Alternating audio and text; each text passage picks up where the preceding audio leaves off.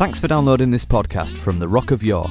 We hope it inspires you. If you have any questions or comments, we'd love to hear from you. You can get in touch with us on Twitter at The Rock of York, or search for The Rock of York on Facebook. And of course, there's the website at www.rockofyork.co.uk. But you probably already knew that. Here's something you might not know. We're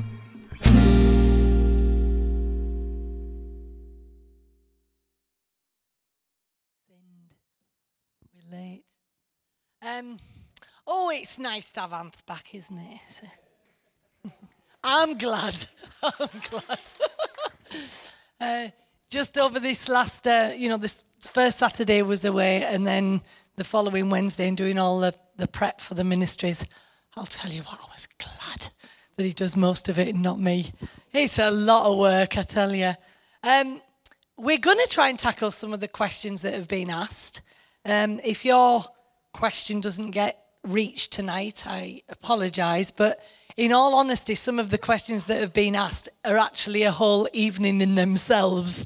You know what I mean? Would have to be, to cover it properly, we'd have to really do a lot of research. We can answer them generally, but to do a really good job, we would have to take more time. But we're going to try.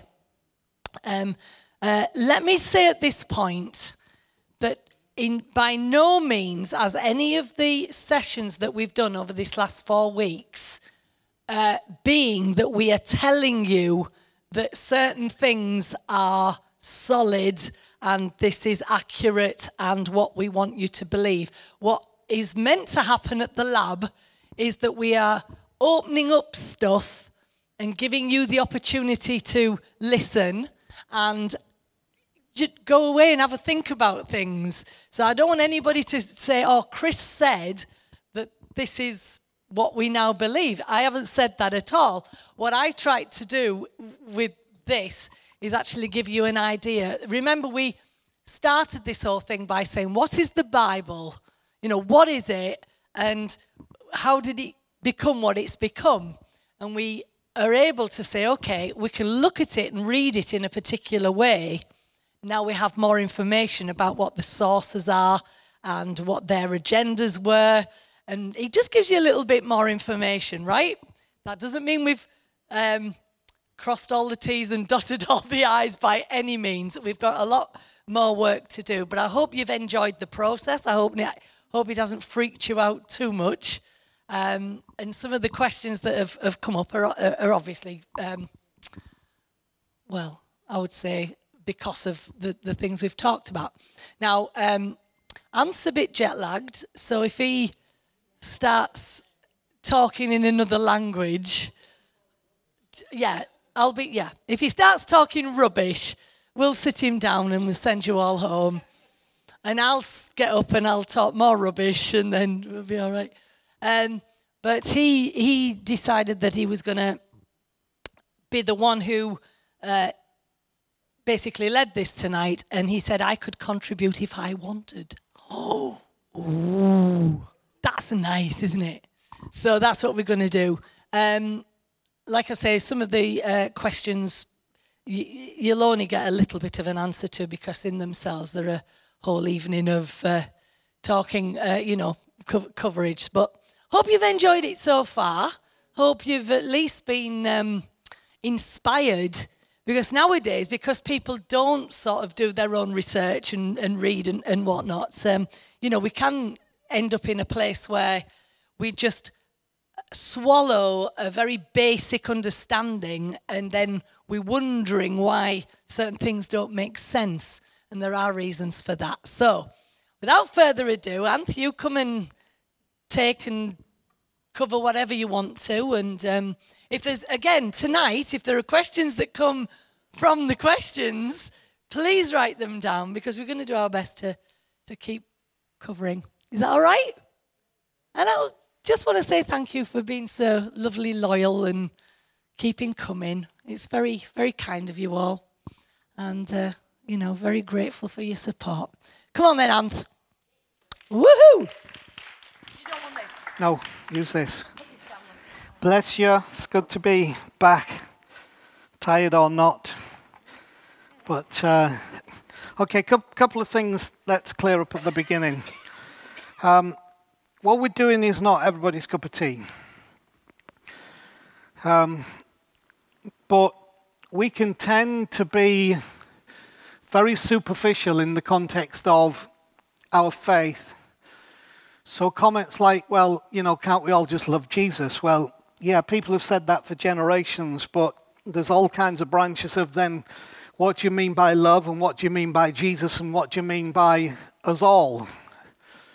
So those are oversimplistic ideas of what we're involved in, which is simple enough for a child to grasp, because Jesus said, unless you receive this as a little child, which means there's a simplicity to this.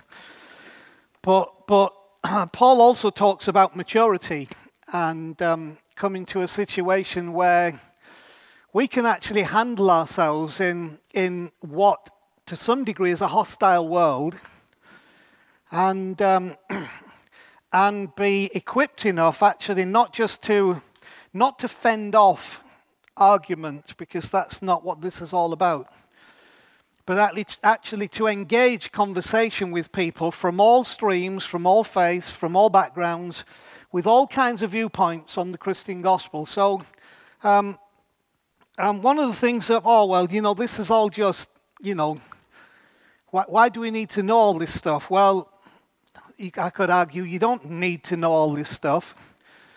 But if you think about it, some of our reasons for wanting to excuse ourselves from the discipline of learning are really silly. So, for example, if I went to a accountancy firm and said, I'd really like to have a job, why? Because I like numbers. That's a very shallow, well, are you any good with numbers? What do you know about numbers? What do you know about spreadsheets? Like James, who's, just first year in his law degree at York University. Well, why do you want to come to university? Well, I've watched a lot of programs on the TV about police and lawyers, and I thought I'd like to have a go.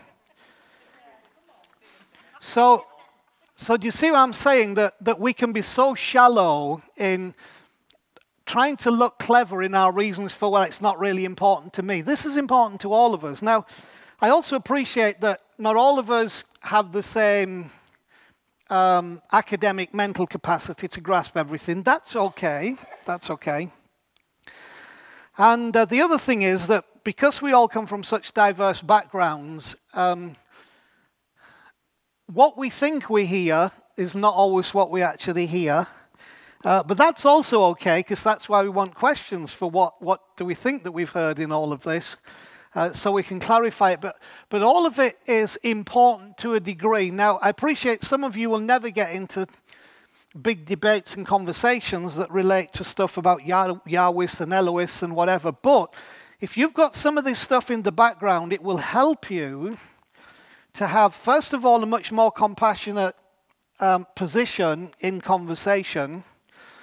Because, we were raised, I'm like this side, we were raised, right, and some of them there, we were raised, God says it, I believe it, that settles it. So that was about the depth of our conversational argument. What about the Bible? God says it, I believe it, that settles it. Well, it's the word of God and can't be challenged. Okay, what about all the genocide and murders? Well, God is in control, He knows what He's doing.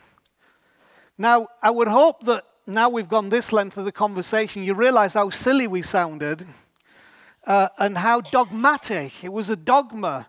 We are not moving, this is what we... And we were ill-equipped to engage, first of all, our own thinking and also the thinking of others. So I wanted to say that to help you just, stay on track. Some of you will understand all of it. Some of you will understand some of it. Some of you will understand none of it. But actually understanding it is not always the essential ingredient, because it's what you actually take into your own spirit. So illustration I often use for this is I never sit down to lunch thinking, okay, what are the nutritional things that are in this, steak if you're a meat eater, or these vegetables if you're not.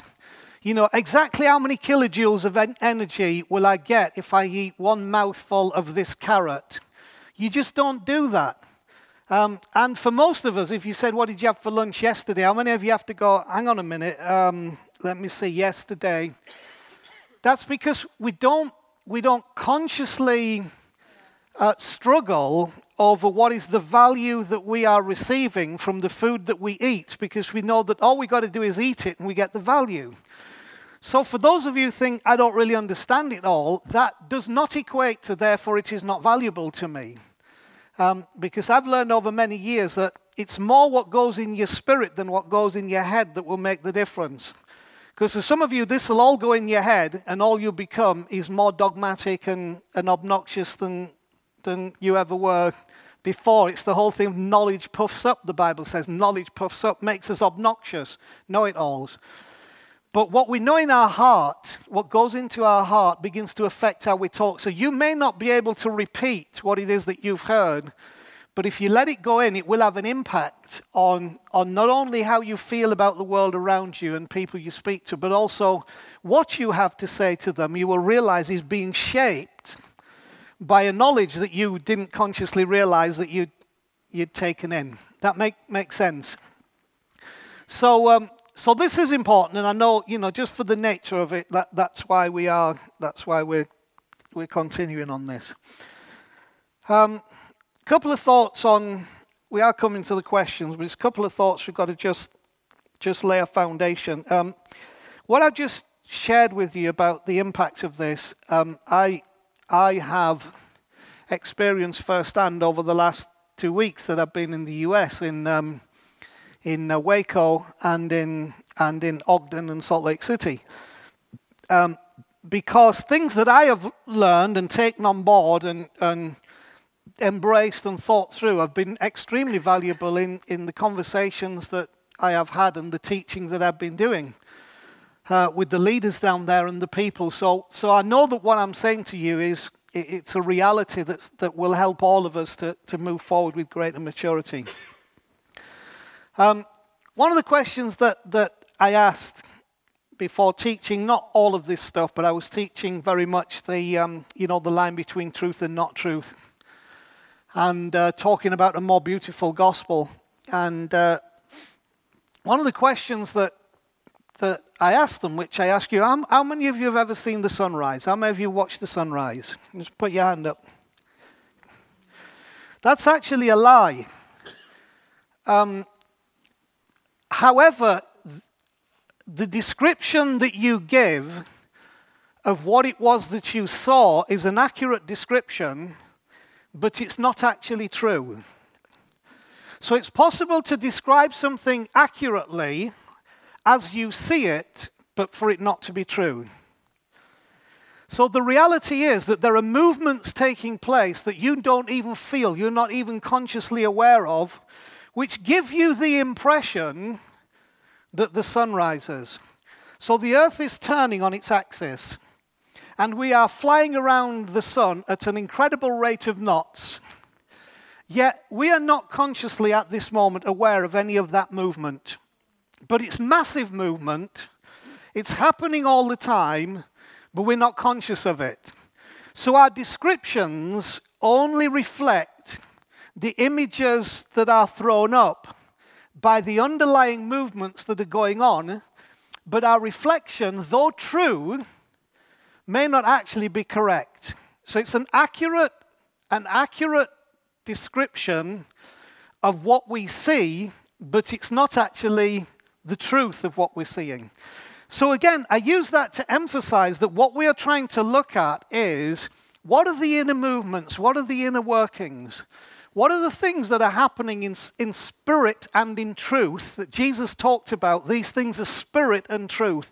What's happening in spirit and truth that is a constant movement, like the earth flying through the universe around the sun, like us turning on our axis, that we're not necessarily consciously aware of, but it's that movement that produces the phenomenon that we witness, that then we can be guilty of describing accurately, but not necessarily truthfully. Does that make sense? I think it's a great illustration.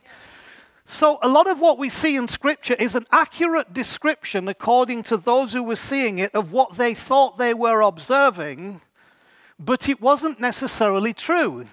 Now, that doesn't make the Bible untrue. What it does is it makes you have to realize that when we critically observe something and reflect what it is that we are seeing, there may be behind that a greater truth that if we are not looking for it, we don't become aware of. So we live in the superficiality of only what it is that we see. Now, here's what the Apostle Paul says, that we live by faith and not by what? Sight. Why does he say that? Because if we only live by sight, therefore what we see, the words on the pages of a Bible, or what we see was the image reflected by some of those who wrote the Bible, if we only live by sight, Paul says we never get an appreciation of what is truthfully going on. But when we live by faith, we go past that, and it allows us to embrace these movements, these wonderful movements that are going on all the time, that actually, they are the God bit. You know, the whole argument, is God in control, is God involved, whatever. The truth is there is a God bit in our world. Now, you say, which God is that? El, is that Yahweh? Well, I'll talk about that in a moment. But that's going on, okay? So if that is the case, then we have to approach this book, the Bible, we have to approach it through the eye of faith, not just through the eye of sight. So what we witness happening so often in the things that Chris has addressed, and I talked a little bit about that a couple of weeks ago, and we talked about the God of the Old Testament, the God of Jesus. What we are so often encountering in the written text of the Bible is what we're seeing, the sight bit, okay? The sight bit. But we don't live by sight, we live by faith. So the issue is in every story, in every account written in the Bible, there is an eye of faith that when you look at that story will not cause the authority of written scripture, let's call it that. We've talked about it, so I'm not going into the finer detail of that. It will not disturb the authority of it. It will just allow what is happening behind the obvious to become the norm of our experience, okay? Because the thing I wanted to say tonight, particularly about this, I don't have any pens, so I can't. Oh, have you got them there? Right. I haven't got a yellow, and yellow looks stupid on these, so I'm going to use a, I've done a red, so let's do a different color.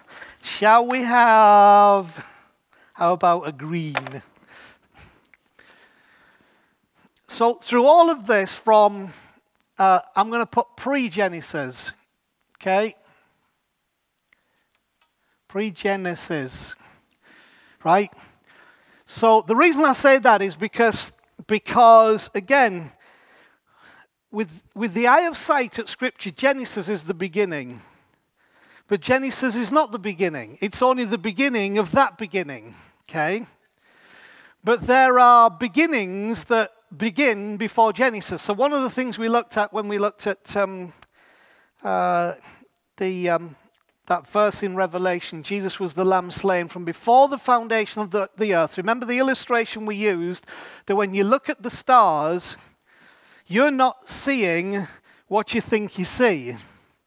You're, depending on how many light years away that star is, which is easier to grasp for a younger generation because you've been raised with much more understanding of physics and some of the nuclear physics and all that stuff that goes on. But what we talked about was if a star is 100 light years away, when I go out there and look tonight, I'm seeing something that occurred 100 years ago. It's weird, isn't it? Just absolutely weird, but true. So my description would be, I can see that star now. The truth is, no, you can't. What you're seeing happened 100 years ago. So Jesus being the lamb slain from before the foundation of the earth it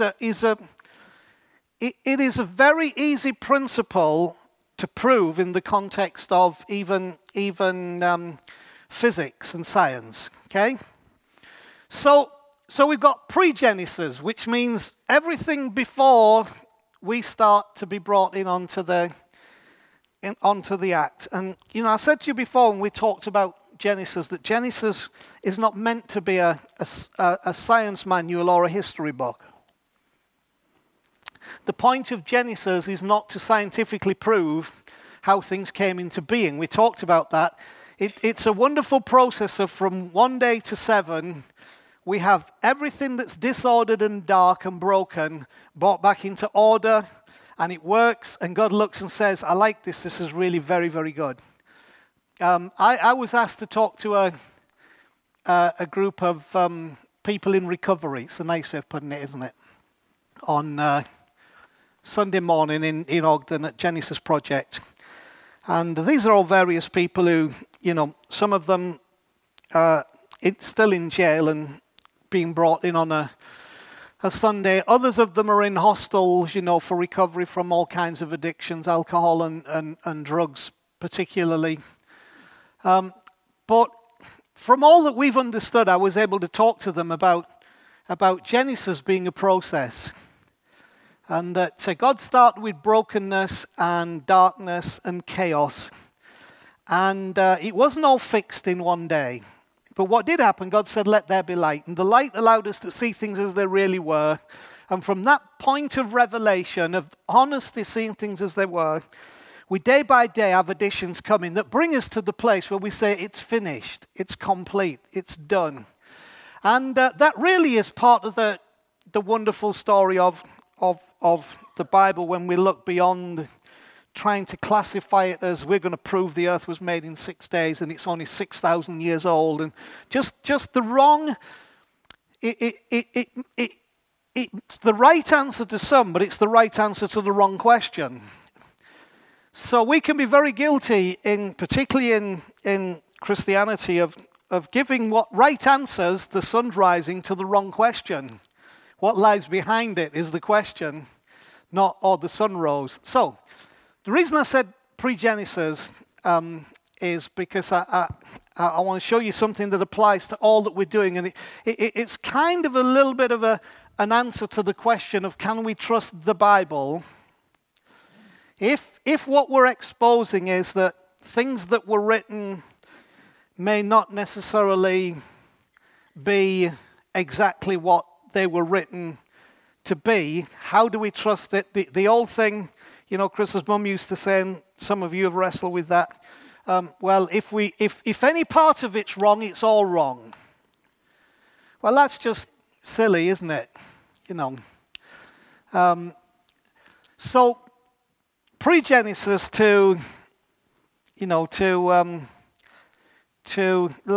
going to call what I'll call it down here, because it used to be heaven and hell, isn't it? Okay, so I'm going to put this phrase down here. Some of you won't see it, so what I've put down there is the restoration of all things. Why wouldn't God want to work with us to fix things? Why would God want to write it off to a bad day and a bad deal and a bad job, which a lot of our heaven-hell-based doctrine was about? Well, he couldn't fix it, so what he did was say, well, we'll just destroy that and we'll have heaven and hell and forget that project, which in essence then would mean that God's great project of the creation of humanity and the world, he deems to be a failure and is just waiting for the time in which he can say, well, let's just slide that up. Let's just shove that into the background so nobody ever remembers that failed. Do you understand what I'm saying? That cannot be the end of all things. So even when we hit Genesis, from pre-Genesis, the great story is the restoration of all things. It's broken, it's dark, it's chaotic. Now, however you define that in specific terms is irrelevant, because the Bible itself doesn't describe that in specific terms. It just says all you need to know, it was dark, it was chaotic, it was formless, it was empty, but we see a restoration. A wonderful restoration. So why wouldn't that still be the heart of God? The restoration of all things. Now, you say, what does that look like? I'm not sure. But I don't think it looks like the earth being completely destroyed and everybody out of here and let's forget that project. I don't think it looks like that. I think it looks like something more beautiful and bigger and better. And so we are invited to participate in the restoration of all things.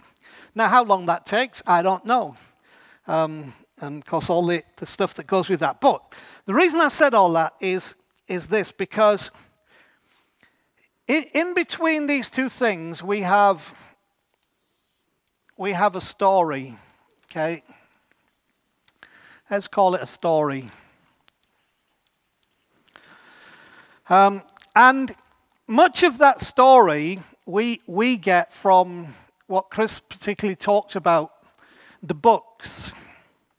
Books that were not necessarily written when the thing occurred, many of them written after the thing occurred, but books that have been compiled from people trying to set down in a communicable form what it was that they have heard or witnessed or experienced or been told somebody else experienced, but trying to pass on what in essence initially was an oral tradition into a written tradition. Now, each of them has problems. You know, oral traditions can potentially become Chinese whispers. You know, well, you know, we went out, we got ambushed by 5 people, and we killed 2 and 3 ran away. And then that becomes, we got ambushed by 50,000 people, and we killed 2,000 and put 3,000 to flight. You see, so all we've done is just dropped a few notes in there, you know, make the story a little bit more effective. So oral tradition can do that. And I think sometimes in the Bible, when you look at the actual population back then of these little nomadic tribes and some of the numbers that are thrown around, you think, you know, that's a my dad's bigger than your dad argument, you know. But it's actually not a problem. It's not a problem because once you understand it in the context of what we talked about, the sunrise and the inner workings and what we describe, what we see and what that becomes, it's okay. So, of course, then that's one of the weaknesses of oral tradition. Now, you kind of hope within oral tradition that the main elements of the story come through. And I think, by and large, that happens, okay? But with all the things that go along with oral tradition. Because when you then convert that to a written tradition, that creates a different kind of problem, which is then you get rigidity because now it's written down. A phrase that we use, if you can see, I want to see it in black and white. Well, that's fine, but what if the black and white is rigidly saying what is written, but actually not necessarily accurate? You've seen it in black and white, but now it's become rigid. So when we go to the written tradition, yeah, you're back to the closed canon. So priestly writers and lawmakers all want to get things written, but then once it's written, there's no departure from that. There's no mystery, there's no fluidity. We've now said, no, this is definitely how it was. So we have to wrestle and contend with the fact that we are subject to both of those elements.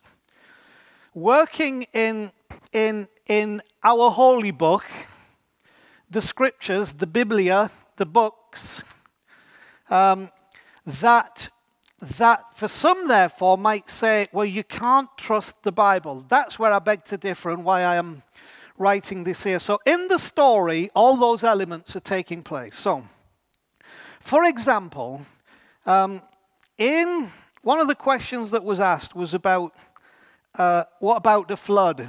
What about the flood?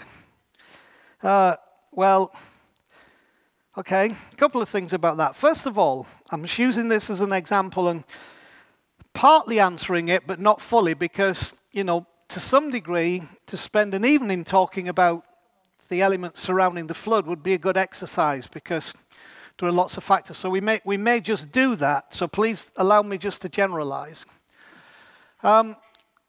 the flood narrative is not unique to the Bible.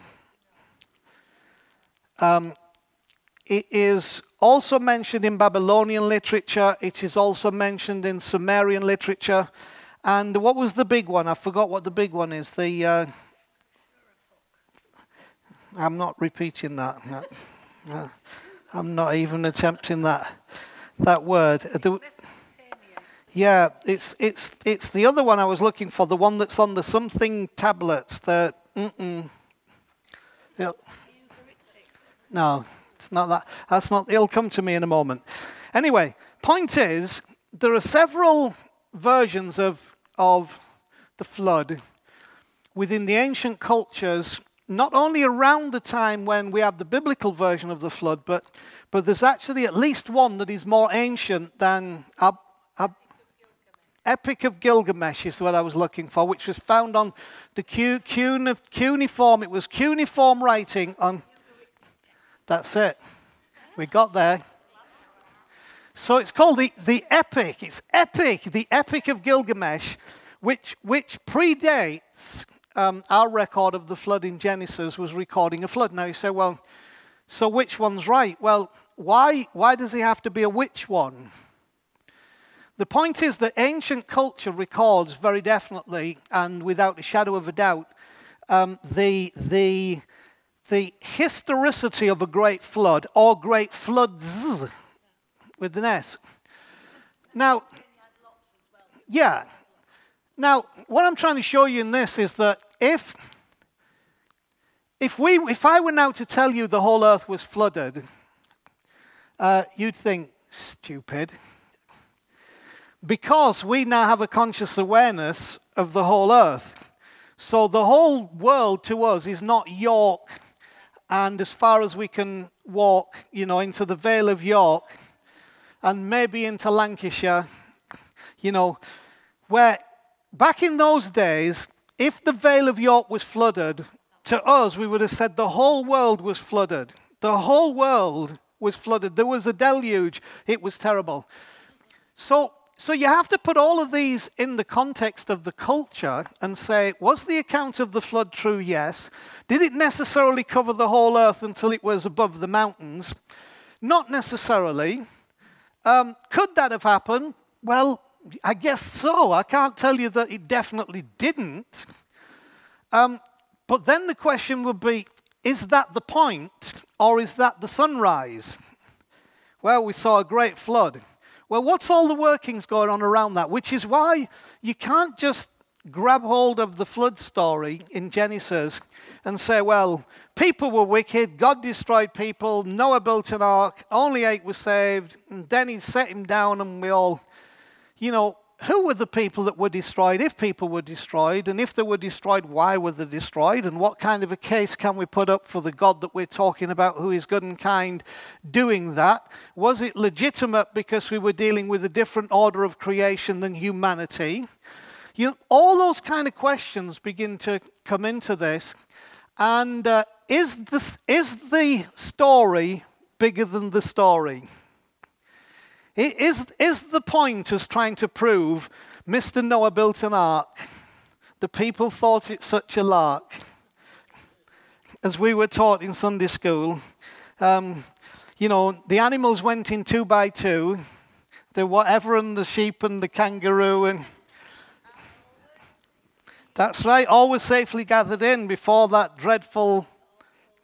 Yeah. Down came the rain in torrents and all that. Okay. What's interesting, just picking up on particularly Chris's subject matter, is, now I'm not going to run you through it all because, again, we're dealing with some of the questions, but when you read the account in Genesis chapter 6 and Genesis chapter 7, you find that all three groups, the Elohists, the priestly writers, and the Yahwists, all had a bit of a chip at this. So you've even got within that that you have a separation of verses. So you've got like Genesis 7:11 is from the priestly source, but Genesis 7:12 is put in by the Yahwists. So they've all had a little pop at this, and again, I'm not here to break that story down, but it's like there is difference between one group said the fountains of the deep opened up, and the other group said, no, the heavens opened and it poured down. And one said it was for this long, and the other said, no, actually it was for this long, which we often pass over. But what it is, it's like, you imagine you come to it, and you're reading like about the floodgates of the deep opened up, and then you come as a Yahwist and say, okay, we'll just add in there, and the windows of the heavens were opened, and it rained. So they're pitching in all little bits that actually kind of support their perspective of what they want the story to say. Now, one of the reasons I'm saying all this is because the impact of researching some of this stuff, and of course we've had conversation going back long beyond 3 weeks about this stuff. I mean, we're going back into years. Is that it has not weakened my faith, it's strengthened it. And it has not put me off the Bible, it has drawn me to the Bible. It has not made me suspicious of truth and the transportation of truth. It has made me confident of the process of the transportation of truth, because in looking at it in reality and saying, do you know what, there's so much fingers in the pie here, and well, you know, you said it's the fountains of the deep, we're going to say it's the rain from above, and all this stuff going on, that within all those, to then realize that in that there is something that this is what I wanted to write here. Let's call it a golden, which is why I wanted yellow, but it doesn't show up very well. A golden thread. No, scarlet's too, that's got another implication. I'm going with golden. I like golden. What I mean by the golden thread is that if you think that reading scripture is a lot like looking at the sunrise and saying what you see, the golden thread is the movements that are going on behind the concept and description of what we think it was that we saw. So what I'm discovering more and more is that this golden thread runs all the way through all that, and I will call some of it nonsense, and it runs through the nonsense of me and Chris and Jenny and Joel and Bob Nichols and whoever, of all the possibility that at times we have come up with nonsense. And in essence, I would look back and say, I wouldn't want you to go back and listen to things that I preached necessarily 10, 15, 20 years ago. Because in there, I was describing what it was that I saw, just like the sunrise, and giving an accurate account of what I saw, which is why I don't consider myself hypocritical. Oh, well, how could you do that? Because it was an accurate description. But the more we become aware of the movements, let's call it the movements of the Spirit, the movements of faith, the movements of the God of heaven, the more we become conscious of this wonderful golden thread that begins to give us a greater revelation of Christ in it all. So Christ and Jesus are not interruptions in time and space down here. Okay? Jesus and Christ, and let's use the other words, the Word, which was in the beginning, have been in the flow all the way through here. I'll just give you one example because I want to, just touch on some of these questions here. One example occurs about here, and it's this guy called David.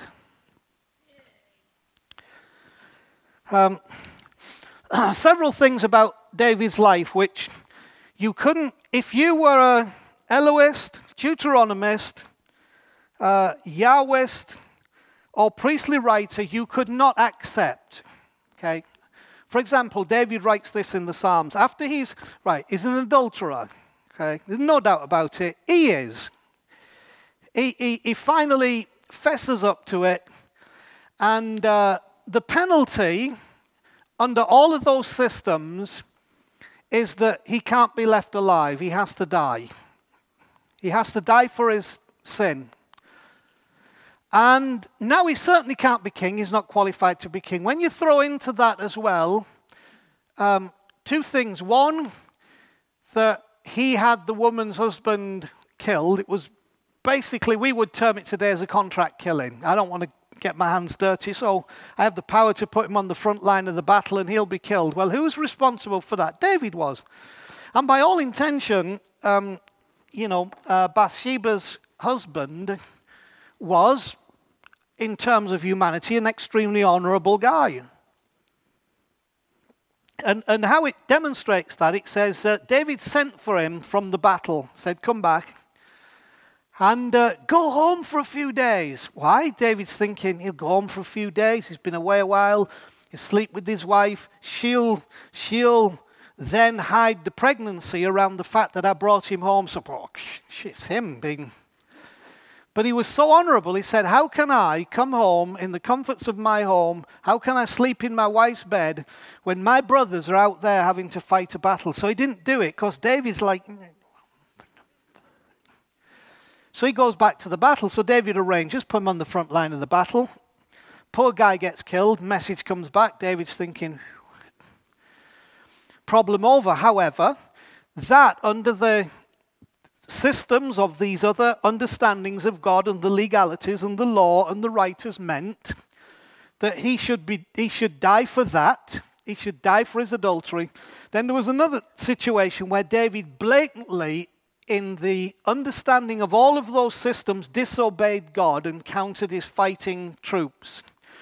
All of those would have disqualified him from being king and put a death sentence on his head. But David remains king, and he writes these words in the Psalms, blessed is the man whose sin is forgiven, against whom the Lord will never count iniquity against him. That, under any of those four systems that Chris has talked about, is impossible. None of those preach, teach, embrace, or believe in that system. It's not possible that you can have your sins forgiven and your iniquities never counted against you, that as far as the east is from the west, that's how far your transgression will be removed, is impossible under any of those systems. So this guy, David, he's living in an understanding and a revelation that is inside this system, but not of this system. I remember Jesus said one day, you are in the world, but not of the world. In the system, but not of the system. David was in the system that was driven by all of these understandings, but he was not of that system because he understood the golden thread. The golden thread we understand as what John wrote about the Word who was in the beginning with God, the Word who is made flesh, who shows the glory of the Father, the one we know of Jesus, born of the Virgin, who becomes Christ the Anointed.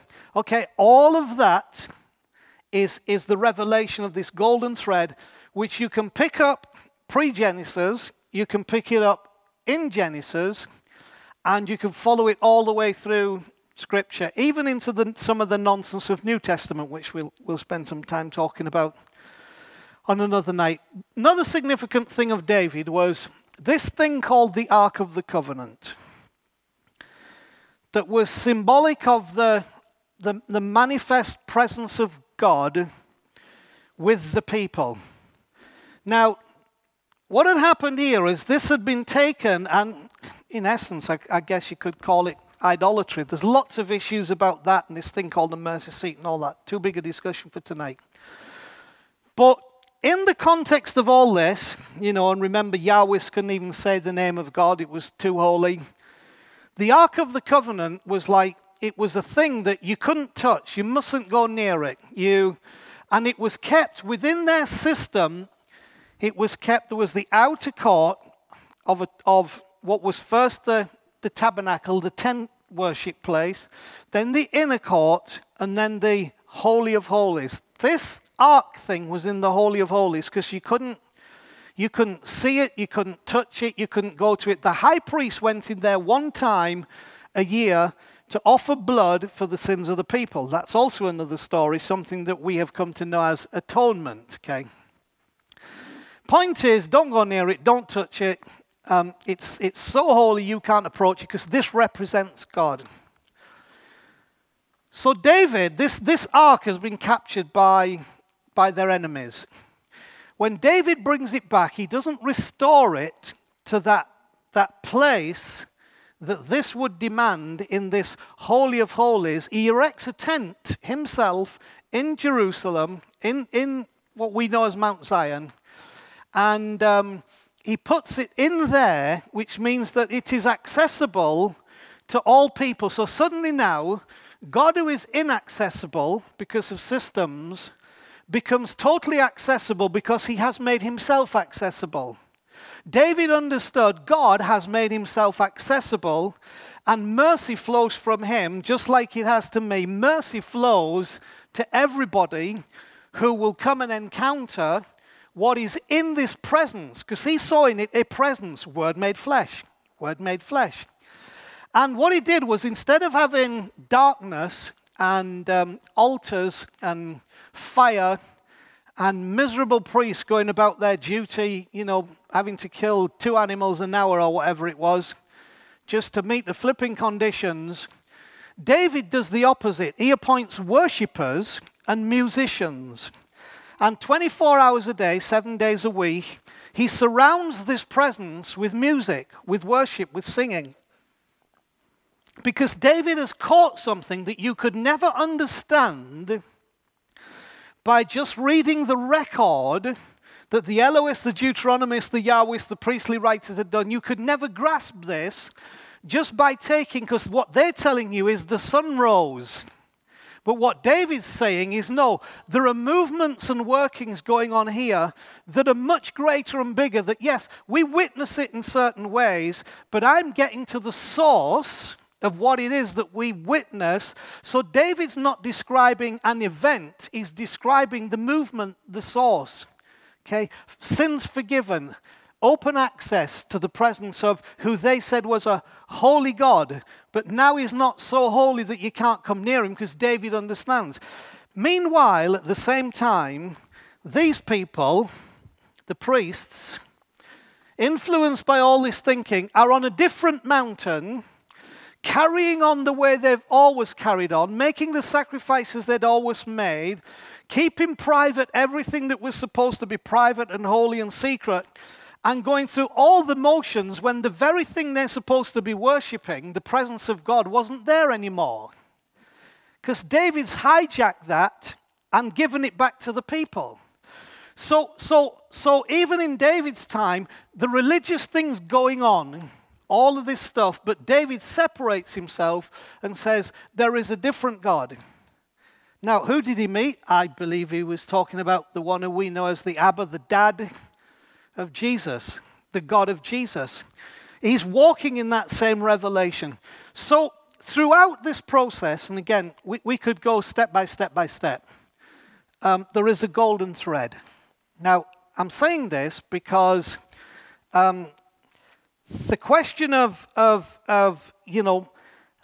if a lot of the Bible is agenda-based and co-opted to say what the writers wanted to be said, how can we trust that we're not doing the same ourselves? We can't.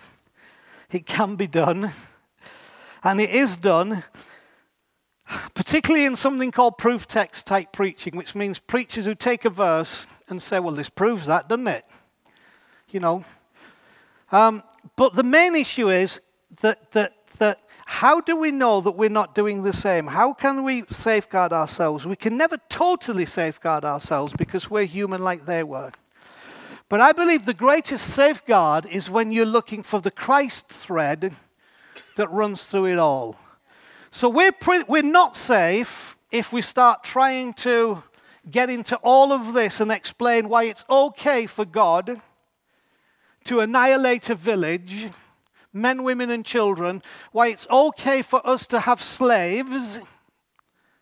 Because like Chris rightly said, when people say, well, how can we really trust the Bible now you said all that? well, how can we trust the Bible with the abolition of slavery when the Bible still talked about slavery, but we said abolish slavery? So if we're trying to make sense of all this, the truth is we do not hit the thread. This golden thread that runs through all this, I believe, is what helps us to be able to say, do you know what? Yes, we can do the same of having an agenda, and to some degree we will have an agenda because of where we lean in the context of what we want to accomplish and achieve. But the great salvation in all that is the Christ thread running through it all. So, for me, does this God look like the God of Jesus? Wherever it doesn't, it's a sunrise, but it's not describing the inner workings. Because in all of this, I look at guys like David and say, does that God look like Jesus? And you say, flip, yeah, it really does. Even, I'm not getting into it, Moses at the burning bush in the desert. Does that God look like Jesus? It depends whether you're looking at the sunset or the inner workings. Because in that event where God turns up to Moses, he said something very interesting. Moses said, when they ask me, who sent you, what shall I tell them? And this is what was recorded. Tell them, I am has sent you. Now, so what's important about that? Well, now these other people get all of it. The Yahwists get over that and say, yeah, what God was saying is that Jehovah is my name. Amidst all of these gods of the Elis, Jehovah is my name, and it's the name I'll be remembered for all generations. Let me give you a different twist on it. What if I am is the name by which I am to be remembered through all generations? We just delivered it from this issue of this one nation, one God, supreme being, making you the bee's knees God. We've just now delivered it to someone who says, I am. Which is fascinating because if you remember how many times Jesus said, I am the bread of life. Do you know what he was saying in cultural terms?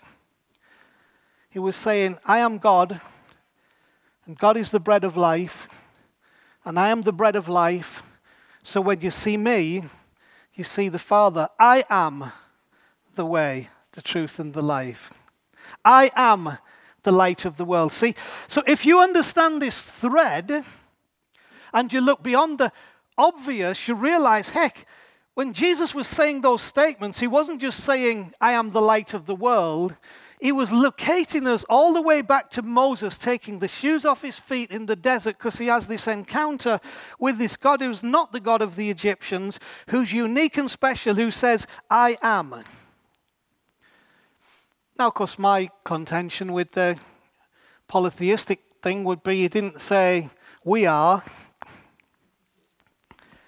or I am one of many. In fact, his literal term was, I am that I am, which is so in the moment, in the present, singular in time, singular in person, that what I believe we have is this golden thread, Look for the golden thread. Don't get hung up with the other stuff that you have to prove why it was okay for God to say, kill all these people. And you don't have to say, prove why, well, if we contend with that, aren't we going against the Bible? No, we're actually reading the Bible for what it is. And in entering into what it is, we're saying there are movements that we're not aware of, but by faith you understand those movements. So that's why Paul in Hebrews says, by faith we understand that the worlds were framed by the word of God. How do you understand that? The worlds were framed by the word of God. By faith, he's saying, we can see movement and working beyond all this. And I'm saying this so that you don't lose confidence in what it is that we have been given, but you realize that within what has been given, there is a golden thread that runs all the way through it. So, let me come to the last question on here, which I'm kind of just picking them out as we go. If all the other gods were real, where are they now? Chris and I might answer this differently because we're at different points on our journey, which is okay, and I'm happy to say that. I'm happy to say that, we embrace where we are in the conversation because, in honor of Chris, if it weren't for her boldness in some of this research and questioning and what she's prepared to embrace, bring to the table, I wouldn't be half as far on as I am now in the process of where I am. But in this Christ thread, it causes me to come to certain conclusions because of the Christ thread. Not because of the analytical thinking of the details surrounding it, because you can sit and analyze the sunrise. Yep, there it goes, the colors are changing. I analytically can see the sun is rising. It still doesn't make it any more right. The inner workings, I believe, therefore, are this, that, if all the other gods were real, remember Chris talked about the Elohists and the Yahwists also, seeming to suggest that there was a pantheon of gods, is the word that was used. Where do I sit? It's my personal stand on this. If all the other gods were real, where are they now? My personal thing would be they're not. Therefore, where they have always been is where they are now. Which is nowhere, because they're not. Where they've always been, this is my view, where that pantheon of gods has always been is in the mind and culture of people wrestling with the understanding of the divine, the spiritual, the world, creation, etc., etc., etc. So the pantheon of gods, in my view, existed not in reality that God sits among gods, because again, remember, that's the sunrise being written. What do you think you see? Well, we think we see this. But I think those pantheon of gods were within the mind and within the culture of the people who were wrestling with these things to understand the divine and understand spirit and understand the world and understand the creation. So I might have concluded some of the conclusions some of these people concluded if I lived back then with the information that they were giving me. But within all this, what I would still argue is those who had the Christ thread didn't think like these people. Those who had the Christ thread saw the Abba of Jesus as clear as we think we see the Abba of Jesus from this physical revelation here. They saw it. They saw his day, and they were glad about that day because they were seeing something else. So we could hit Adam before this particular incident that some call the fall. We could hit Moses. We could hit David. We could hit Abraham. So many characters in here that we can hit who get a glimpse of this Christ thread that is running through that unlocks the truth that is within this.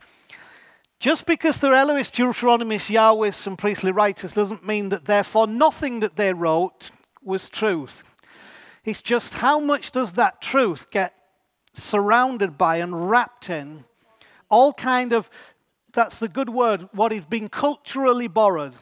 Well, we know there is a God, and then we've got this stuff about Egyptians and Mesopotamians and Sumerians and all of a sudden that's affecting our, we think God would be like this. And then when you have an agenda of we're a tiny little nation and remember this when you're looking at all this, that position and possession was everything. How much land you held and what your position was in the wider culture were everything.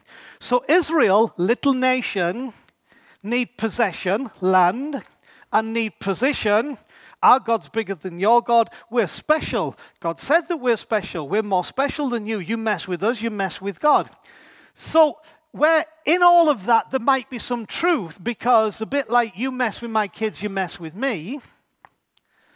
They had taken it to an extent that was now nationalism, right? It had become a nationalistic thing within the culture that all of this is running. But within it, the golden thread is there for us to find and us to see. So that's my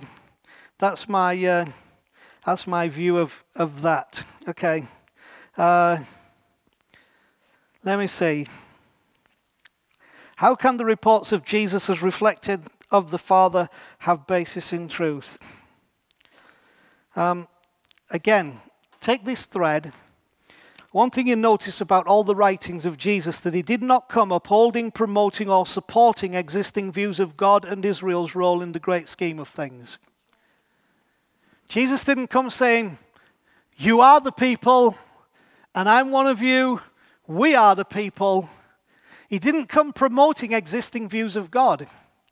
So he didn't come promoting Yahweh or El or Elohim. You won't read the names of Elohim, and El Shaddai and all those in the New Testament. They're not there because Jesus transitioned us to say, no, all this was always and only ever about Daddy, about Father. And the whole Genesis narrative with Adam and Eve was based in the root that God was the father of Adam. Now, however you see that, whether you think he was the only person, all that stuff matters not. What matters is that the image painted is that God was the father of Adam.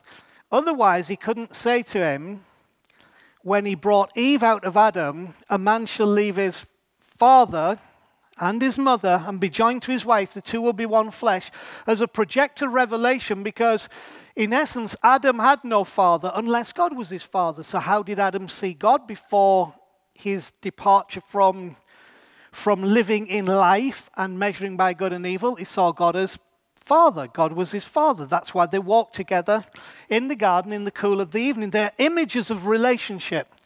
So in that whole thing, Jesus was not supporting what the agenda thing going on in the middle of here, not supporting any of the Old Testament writers' agendas, but reintroducing us to the one present in the beginning in the creation story. How did fighting to get into the promised land come in? All the reasons we've already discussed and explained. What? Yeah. No, that is the question. How did fighting to get into the promised land come in? My answer was all the reasons already discussed and explained. That's why the fighting was there. Okay, so I'm just kind of clipping through these before, if Chris has then got anything to say. What is known about Matthew, Mark, Luke, and John, and did they have any agenda in the writings of the three Gospels? That's a question bigger than 2 or 3 minutes, and it's a question I'd like us to move on to, because I'd like to talk some about how these principles we've talked about here start showing up right from the very beginning of the New Testament, okay? So this is not something that just ends with the Old Testament, thank God for Jesus. Just like in creation, we started and then there was a problem. Along comes Jesus, and before you know what's happening, the New Testament equivalent of these things is starting to sneak in. So Paul's letters were actually written before the Gospels. So although we read Matthew, Mark, Luke, John, Acts, and then go into Paul, actually Paul was writing before that. And also what is not really helpful, I guess, in many ways, is that the New Testament is not in chronological order. So Paul's first book was 1 Thessalonians and 2 Thessalonians, followed by Galatians, of which 1 and 2 Thessalonians, they're weird books. They're a bit strange. Because they were the first ones written by Paul, but you can see what he's wrestling with.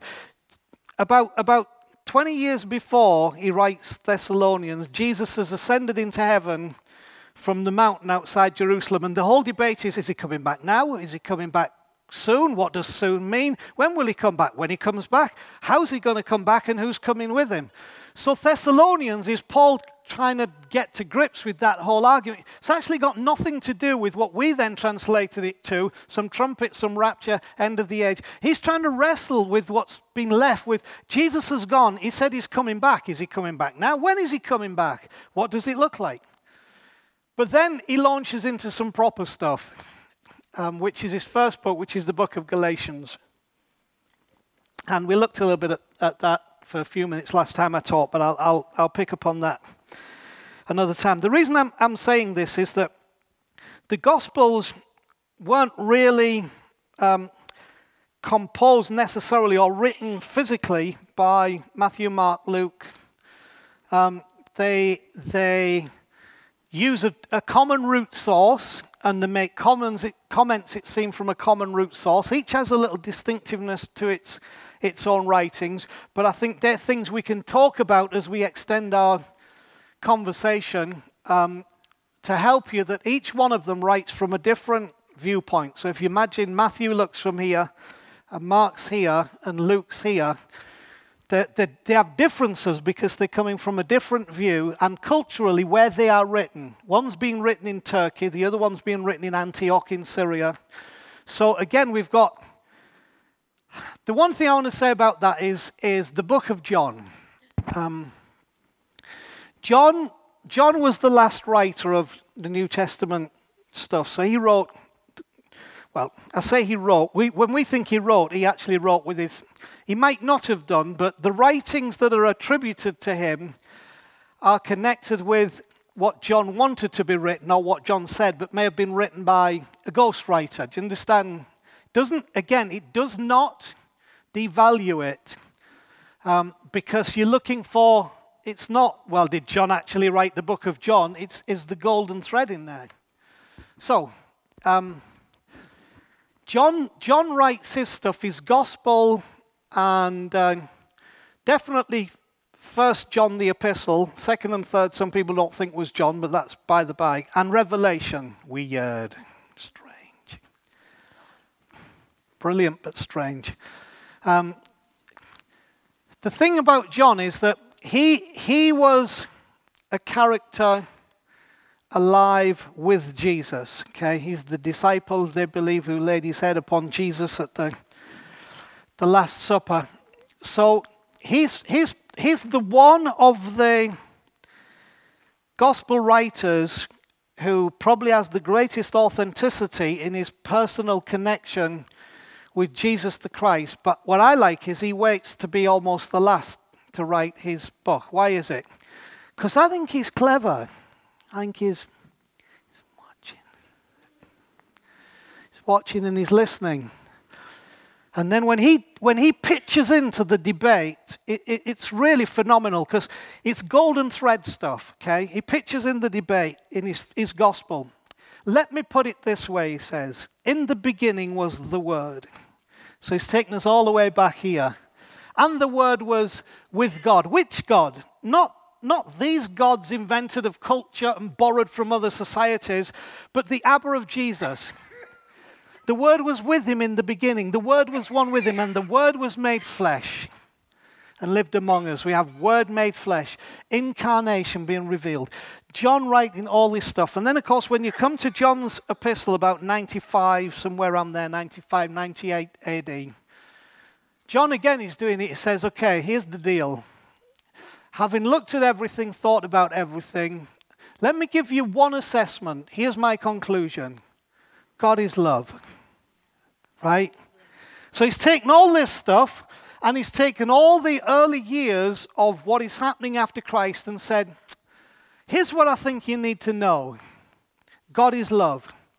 And the golden thread which runs through Jesus is that God is love. And if you now take that and slide that into here, you cannot interpret this outside of a revelation of true love that gives itself, that redeems, that restores, that puts right. You can't reconcile it with genocide.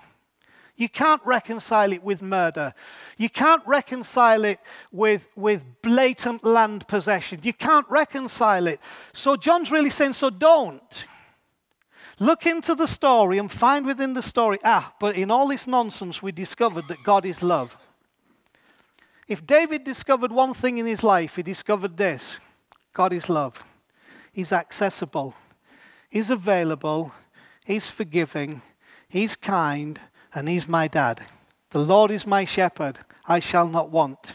That's what John summarizes in his gospel. So right, I think that's enough from me. We've more or less dealt with that. And that's the thing I want to leave you with, because I don't want you, first of all, nor does Chris, worried about, well, is there many gods now? We're actually preaching there's loads of gods, and then we have to find which God and which God's doing what, and we can't trust the Bible. No, I believe there's the Abba of Jesus, the dad of Jesus. Maybe dad's a better word for today's culture. The dad of Jesus, that's what Abba means. There's the dad of Jesus, and there's this thread that runs through all of this, helping us to come to that revelation so that we meet the dad who was Jesus' dad, and in meeting that dad, what flows out of us is love, but not love that, well, we just ought to love Jesus, but love that begins to understand what it's working in, why it's working, and what it's looking to accomplish, which is the restoration of all things. Have you got anything you wish to contribute to that? Is that a reasonable summary? Okay, well, we'll leave it there, and I think we will continue to talk on this same subject because I definitely want to slide this into, I mean, from my perspective, Chris will also, I think, she needs a rest anyway first. But when she's had a rest and he's fancying having another little pop, I'd certainly like to slide this into a perspective of New Testament and how the model is still working there, and how Paul's fight becomes within it the fight that we've tried to engage to say, why have you been bewitched? Why have you had a spell put on you? How come you're trying to make this thing that Jesus brought to work with this? How come you're wanting to bolt this onto that? Because Paul's basic word is you can't. And you mustn't. And that's where the word of grace really explodes and comes out. So I bless you in Jesus' name. And we're done.